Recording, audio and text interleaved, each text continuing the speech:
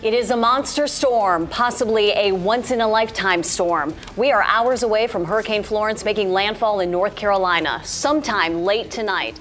The center is swirling closer to Wilmington. Welcome to the WRAL Documentary Podcast. I'm Cliff Baumgardner. This season, we're diving into North Carolina's destructive history with wicked weather.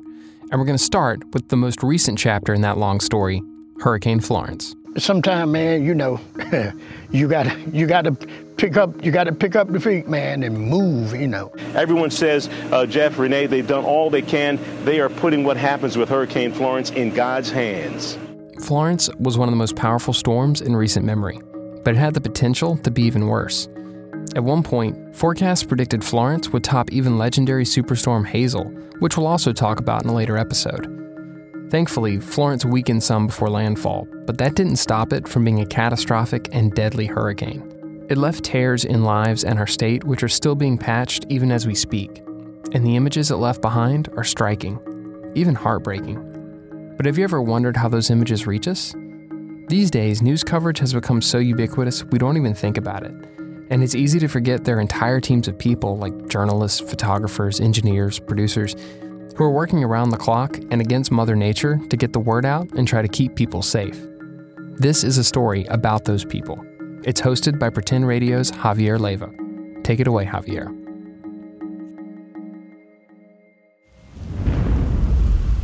This is just absolutely intensified in the last few minutes. The rain that's coming in at an angle, it's stinging quite a bit. September 14, 2018. We've seen fiberglass pieces coming off these buildings. You're about to meet some badass journalists. Hurricanes are fun till your underwear get wet, and then it's not fun anymore. This one was definitely an underwear soaker because it just rained and rained and rained and would not stop raining. It's 7:15 a.m. The eye wall of Hurricane Florence has just come ashore in Wrightsville Beach near the port city of Wilmington, North Carolina. I can't be out there right now. We have seen big pieces of sheet metal just flying by us. Driving sideways rain. Very windy, very rainy. It was unlike any other storm because it just wouldn't stop.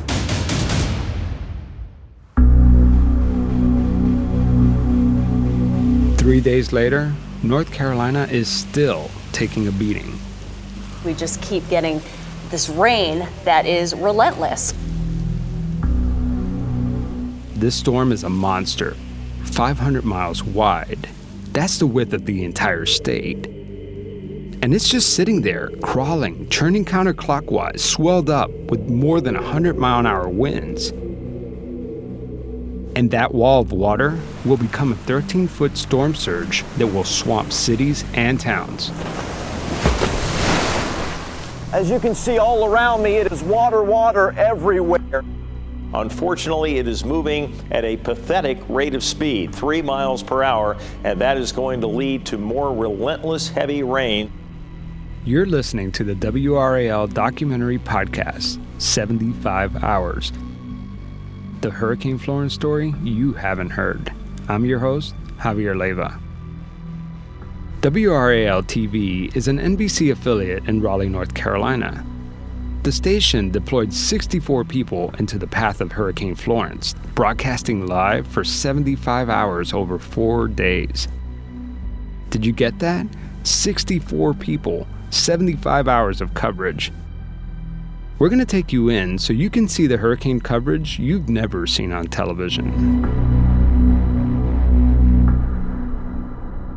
Most of the journalists you're about to meet have done this before.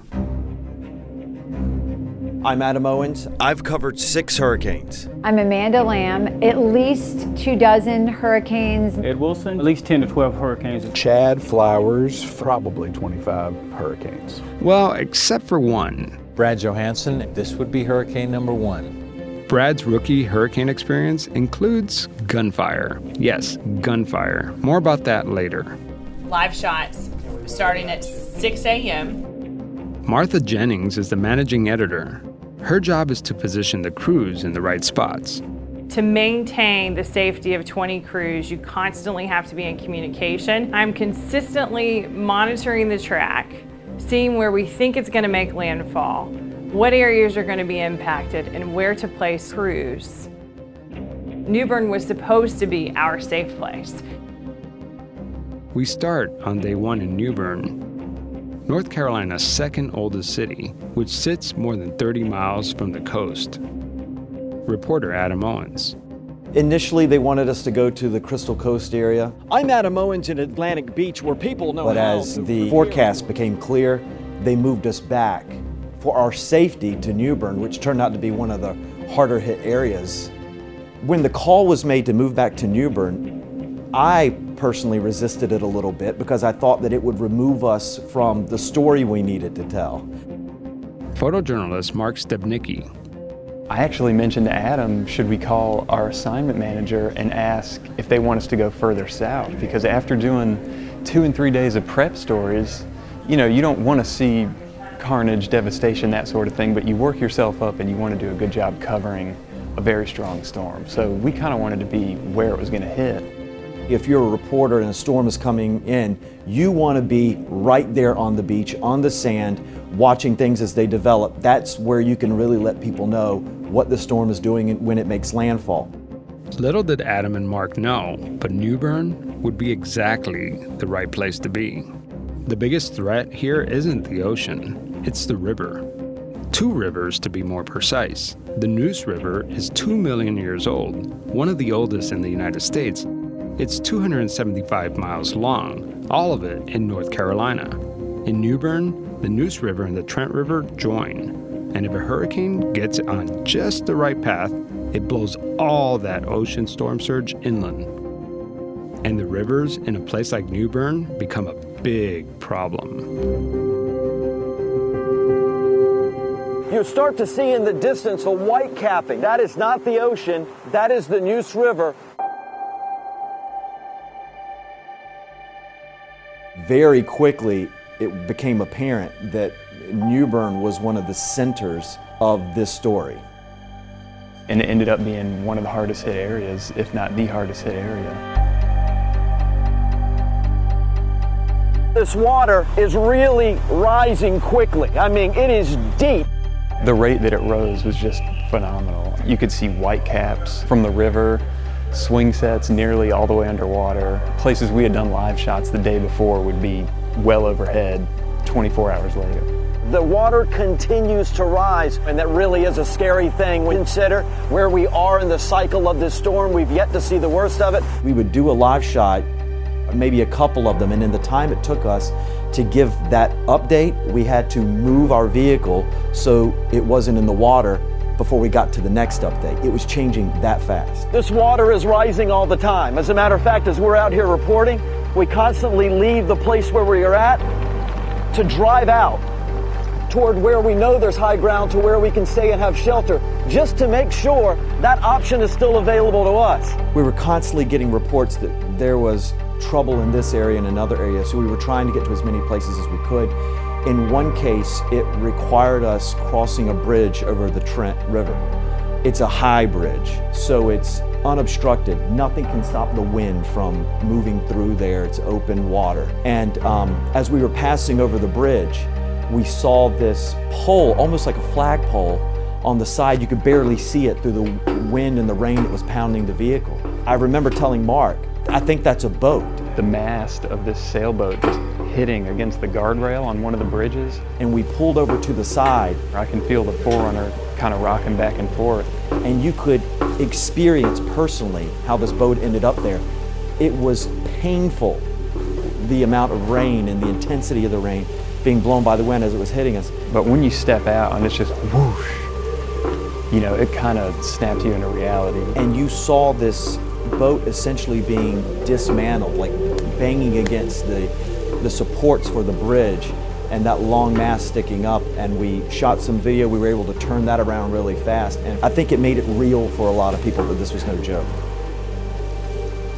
The condition is deteriorating. I know the sense of urgency you're up against. Get safe right now and get out of there when you can. Mark and I made a plan that if we arrived at an area that was flooded, we wanted to be sure that we had a path out. That meant that you would drive into an area, find a spot where news was happening, then drive back out to make sure you weren't going to get cut off by flooding. And we had been very successful up to a point when the water was rising at a different rate than we had previously experienced. It was taking us a bit by surprise how quickly it was rising. I remember we did a live shot. We weren't there particularly long. However, when we started to make our way back out, our exit route was flooded over. We probably had 4 options of ways to leave this neighborhood. So we went to another street that we felt confident about. That was flooded over. And I mean flooded over to the point that we couldn't drive through it. A, B, and C options to get out are all no-goes. I mean, I wasn't gonna go through water that we couldn't see how deep it was. You shouldn't do it ever, but especially at night with no power, don't even chance it. Managing editor Martha Jennings. As floodwaters came up around them, there was a time where they were very much in danger, and we hadn't heard from them for close to 30 minutes to an hour. Immediately, there was a bit of a panic because we've been reporting on people caught in these positions and people being swept away and vehicles being swept away, and we understand how that can happen. And we were concerned that we would be part of that story. Him and I were getting a little anxious. We were trying to keep our cool, but I think you could tell what the other one was thinking. We were worried that we may be in big trouble. For a little while, we didn't know where we were going to end up that night. It was just a blackout. There was no power, no other news crews, no police that we could see. It was just our car and our headlights. We ultimately did find a way out. Luckily, again, our phones were still working, and we found that 4th option that got us out of this neighborhood. We pick up the story on day 3 with reporter Casey Cunningham and photojournalist Lauren DeSarmo, who are racing down I-95. This is Lauren DeSarmo. We got sent to Lumberton with word that 95 North had been completely flooded over. So our assignment then was to head to Lumberton and to show 95 being completely flooded out. Reporter Casey Cunningham. That became our sole mission. Get to 95, find out if 95 North is in fact shut down, because if so, that would be pretty much insane. The fact that a major interstate is flooded and people from all over the country can't get through North Carolina to go where they need to go. Lumberton sits in the coastal plain. It's small town America, population about 22,000. 1 in 4 people here live in poverty. Money is tight, and opportunity to get ahead is scarce. So when disaster strikes, it cuts deep and lasts a long time. The locals call the Lumber River a black water swamp. It's dark chocolate brown in some places and black like oil in others. The river runs 133 miles right through the small town of Lumberton. In 2016, Hurricane Matthew blew in with 60-mile-per-hour winds and more than a foot of rain. The Lumber River crested at more than 24 feet. That's the highest level in history. They said it was a 100-year flood. Avoid I-95. Parts of it are closed due to high water. 2 years later, Hurricane Florence is here, and it's happening again. We got down there probably around 1 a.m. We found an overpass overlooking the I-95 flooding. Casey Cunningham is right there on the spot and has been all night long. I'm standing over the overpass, blowing like crazy. I mean, the wind was so strong.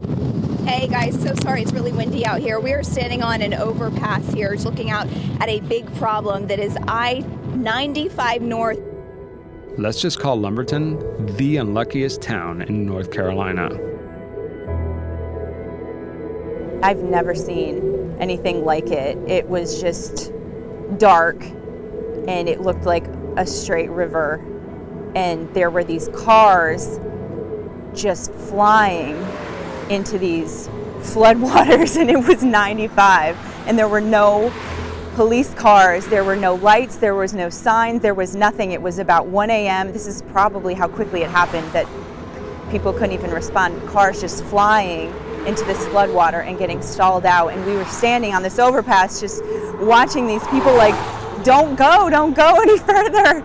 Like, stop, and they would just go. 22 inches of rain pushes the Lumber River out of its banks, again cresting at its new record high. We were standing on that overpass getting blown and things were flying by us and signs were flying over. This entire highway was a river, and the wind hadn't stopped and the rain hadn't stopped. It was still pouring rain. The floodwaters were just rising, and we were just watching these people just trying to get the word out, like, this road is not passable, don't try and take it. Avoid I-95 North here in Lumberton at all costs. Back to you guys. We wrap up with our live shots probably around 2:30 a.m. We were so relieved, I think, at that point that we had made it, we had accomplished the mission, we were able to tell people what they needed to know. And then it was time to go to the hotel. And we tried to get to our hotel that we have assigned to us. And all of the roads are completely covered in water, and we have no way out. We're finally able to go to the hotel when we realize the very road we were just reporting on is preventing us from getting to the hotel. And we're finding ourselves to be in the company of these people that we were just reporting on. We had to take a minute and be like, okay, we're trapped. What do we do next? What can we do to make sure we're safe and that we're not the ones who need to be rescued? So what we did was, since I-95 North was completely inaccessible, we decided to head south. Photojournalist Lauren DeSarmo is covering her 6th hurricane. You should know, Lauren is one tough lady. She used to work on the reality show Cops. She's been spit on, shot at, and chased by bad guys. And right now, in a car at 2 o'clock in the morning with reporter Casey Cunningham, she is absolutely terrified. And then we just keep heading south, and we look for somewhere where we can post up for the night. There's no hotels available. The wind's picking up, the rain's picking up.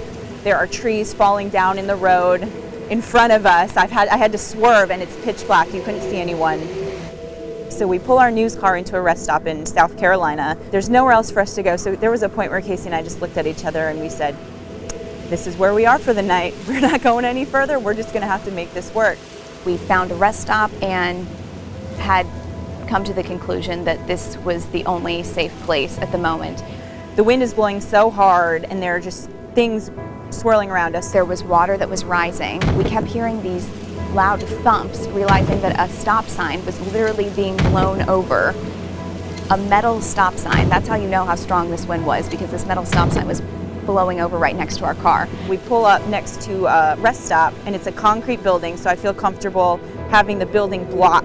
Lauren knew how to position our car under the rest stop and use the rest stop as a barricade from any projectiles coming at us. And we just decided that that's where we were going to stay for the night, and we waited it out. There was nowhere, honestly, for us to go at that point. It was so dark, and we realized this was going to be where we needed to stay for the next couple of hours. Our bosses were calling, they were concerned for us, they were checking up on us. Once again, managing editor Martha Jennings. Hearing the fear of what they went through facing that storm in their car at a rest area is something I'll never forget. They kept saying, what can we do to help you? And there was nothing anyone could do. We were already doing everything we could, and that was just staying put and just staying off the roads. About 90 miles southeast of Lumberton, we're back to the North Carolina coast. This area is known as the Cape Fear region. These folks have seen plenty of hurricanes. But this one is a doozy. We are feeling Florence. We're going to continue to be out here throughout the day and in the Wilmington area. But again, very dangerous situation. The city of Wilmington is 6 miles from where the eye came ashore. With a 100-mile-an-hour wind, more than 30 inches of rain, and a 13-foot storm surge. It's been 3 days, and people here are desperate. There's no power, there's no gas for generators. People are running out of food, including our reporter Brad Johansson and photojournalist Chad Flowers. There was no hot food to be had. The lack of power, the lack of food, the lack of sleep, and then you just amp up into another mode of, I've just got to get through this next hour. And remember that gunfire I mentioned earlier? We are also seeing incidents of looting along the coast. Brad Johansson. When you get in desperation mode, in which hurricane puts everyone in, people change. Brad Johansson and our photojournalist Chad Flowers just experienced it firsthand. We had heard there were crews who were aware of this and that it was too dangerous to go in. And Chad and I are kind of that personality that when somebody says we're not going, we decided to go. Not sure that we're in a safe spot. Photojournalist Chad Flowers. Pull up, and sure enough, as soon as we get near it, I just see people running out with bags and trash bags of stuff, just running out of the back of this store. It's Brad. We are shooting the looting right now.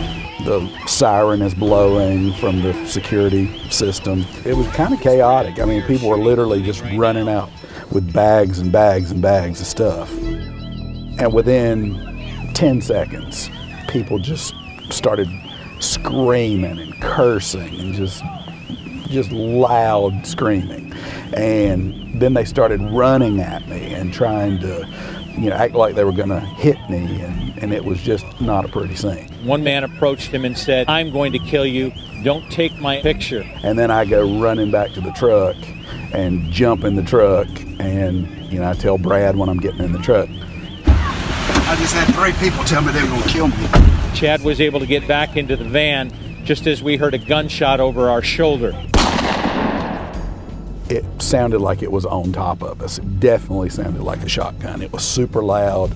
And at that point, I just said, hold on, we're leaving. And, we threw it in gear, and here we went. We got out of it okay. We will probably do something different the next time. Bottom line, both of you are safe. And we're happy about that. This storm changed the lives of the people of the state and the journalists who covered it. Florence changed me. Reporter Casey Cunningham. Oh yeah, I'm gonna cry. Photojournalist Mark Stebnicki. I don't know that it's all completely sunken in yet. It was probably the most intense assignment I've ever had. I've only been in news 7 years, so I know I'm young compared to a lot of folks that have been here, but I think that one will absolutely stand out as the toughest and most challenging assignment I've had. Photojournalist Lauren DeSarmo. I actually closed on my first home in the Raleigh area, and anyone who's ever bought a house knows that it's a very difficult process. So I was so thankful that I was able to get that done amidst all this, even more so after seeing all the devastation that was caused by the flooding, seeing people lose everything.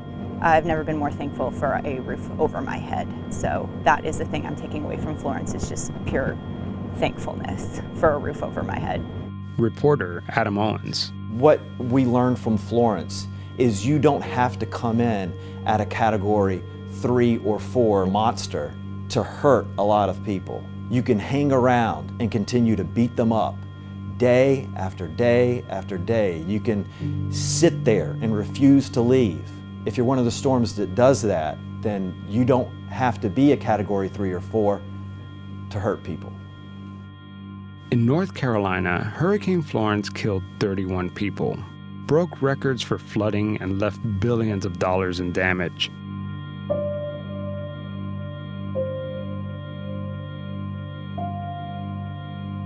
Our hearts are with the thousands of families who will be recovering from the storm for a very long time.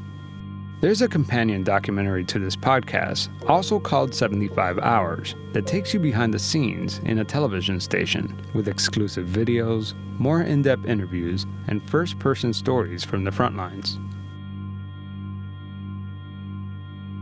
You can stream it anytime at WRALDocumentary.com.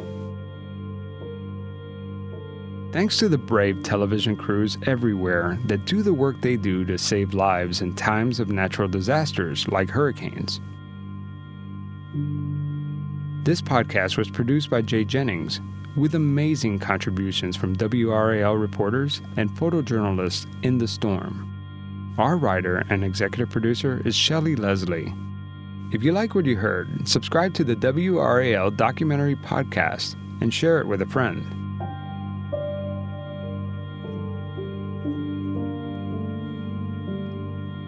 I'm Javier Leiva, and you can find my regular podcast at pretendradio.org.